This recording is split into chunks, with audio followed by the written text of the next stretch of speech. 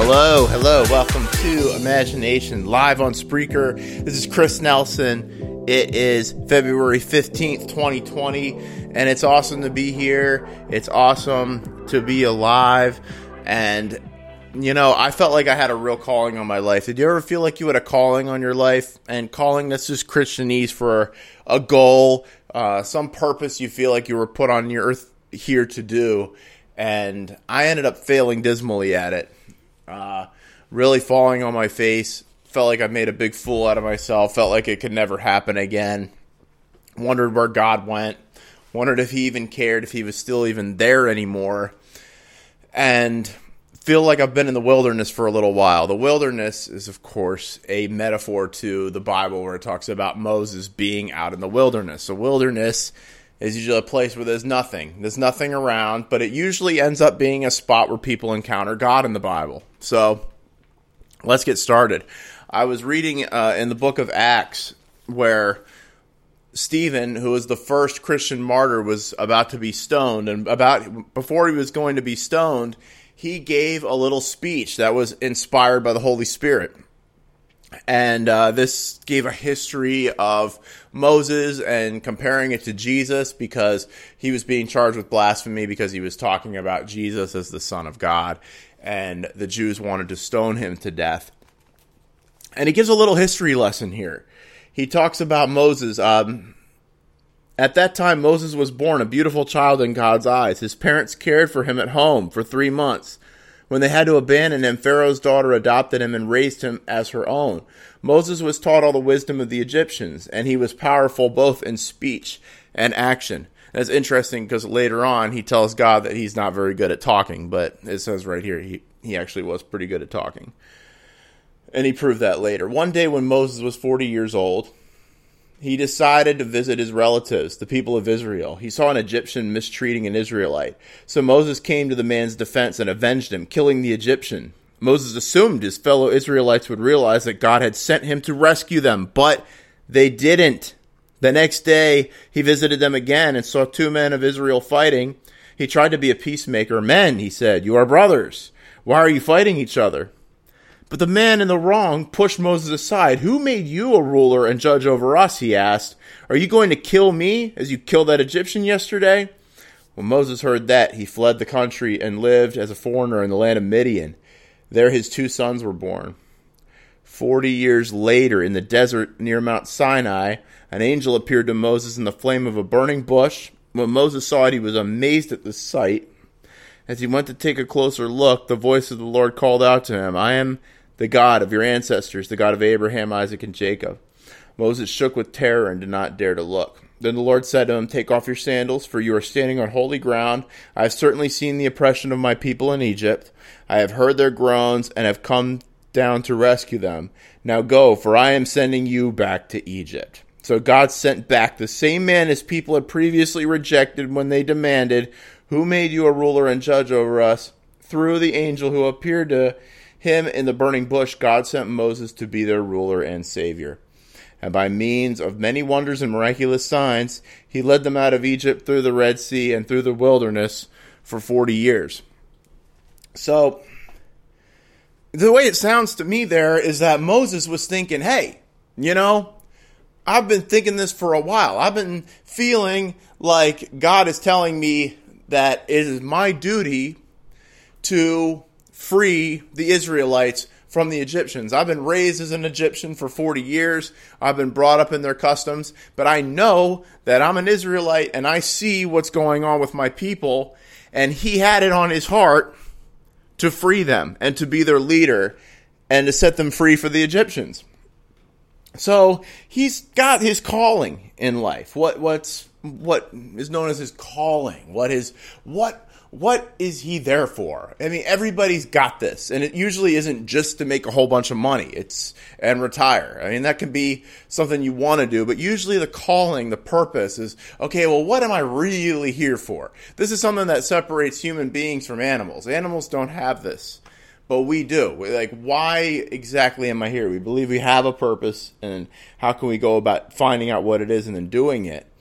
But Moses, so he musters up all his courage, goes down, and he's ready to start an insurrection, it sounds like.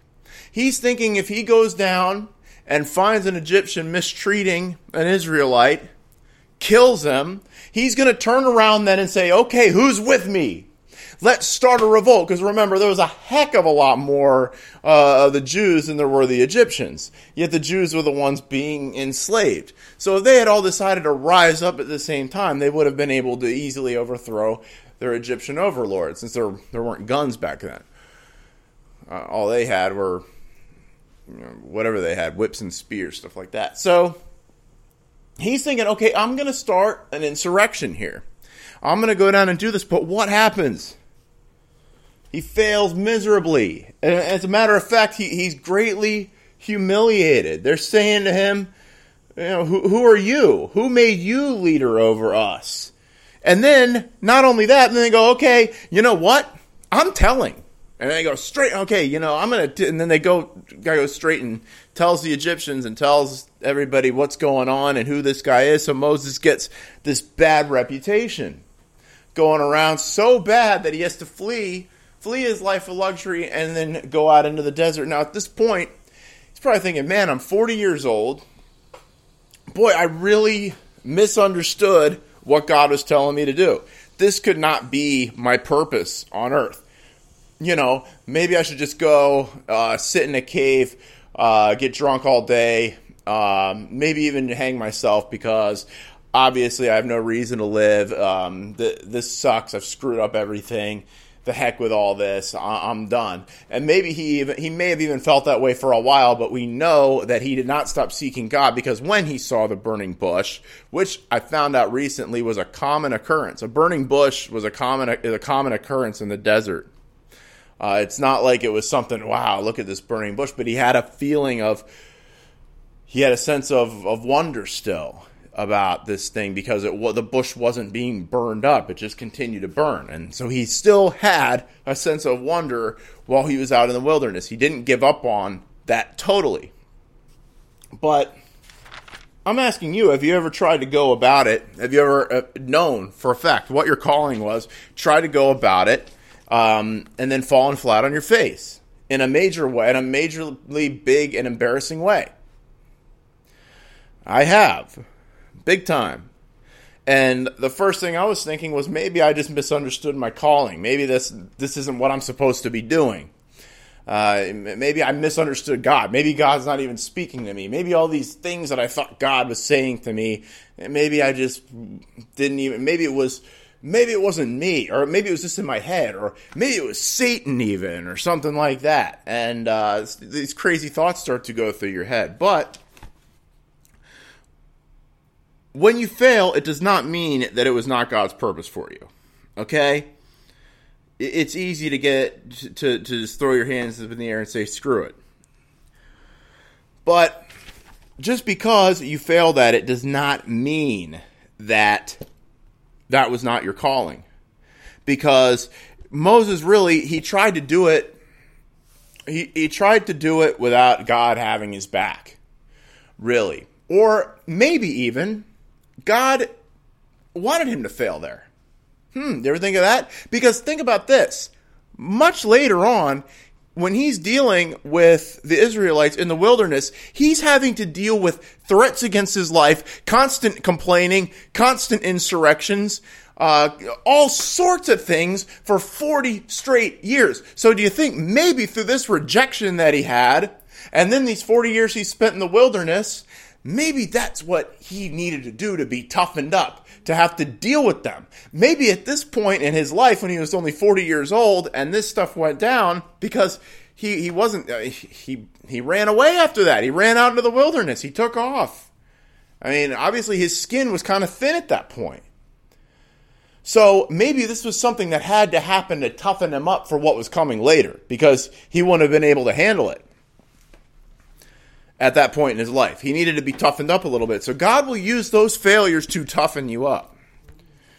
It doesn't mean that you misunderstood your calling. God put something on each one of our hearts that we were put here on earth to do. He's not going to put something on your heart and then it not be what you're supposed to do. I mean, he's not going to force you to do something that you never wanted to do. Where do you think those things that you like to do, those interests you have, where do you think those come from? But of course, whatever he's going to ask you to do is going to require courage, and you're going to have to overcome some obstacles, for sure. It's never going to come easy. So that rejection that Moses faced prepared him for the rejection he would face over and over again in the wilderness, and was going to prepare him for a constant misunderstanding. The guy saying, who made you ruler and judge over us? Are you going to kill us as you did that Egyptian yesterday?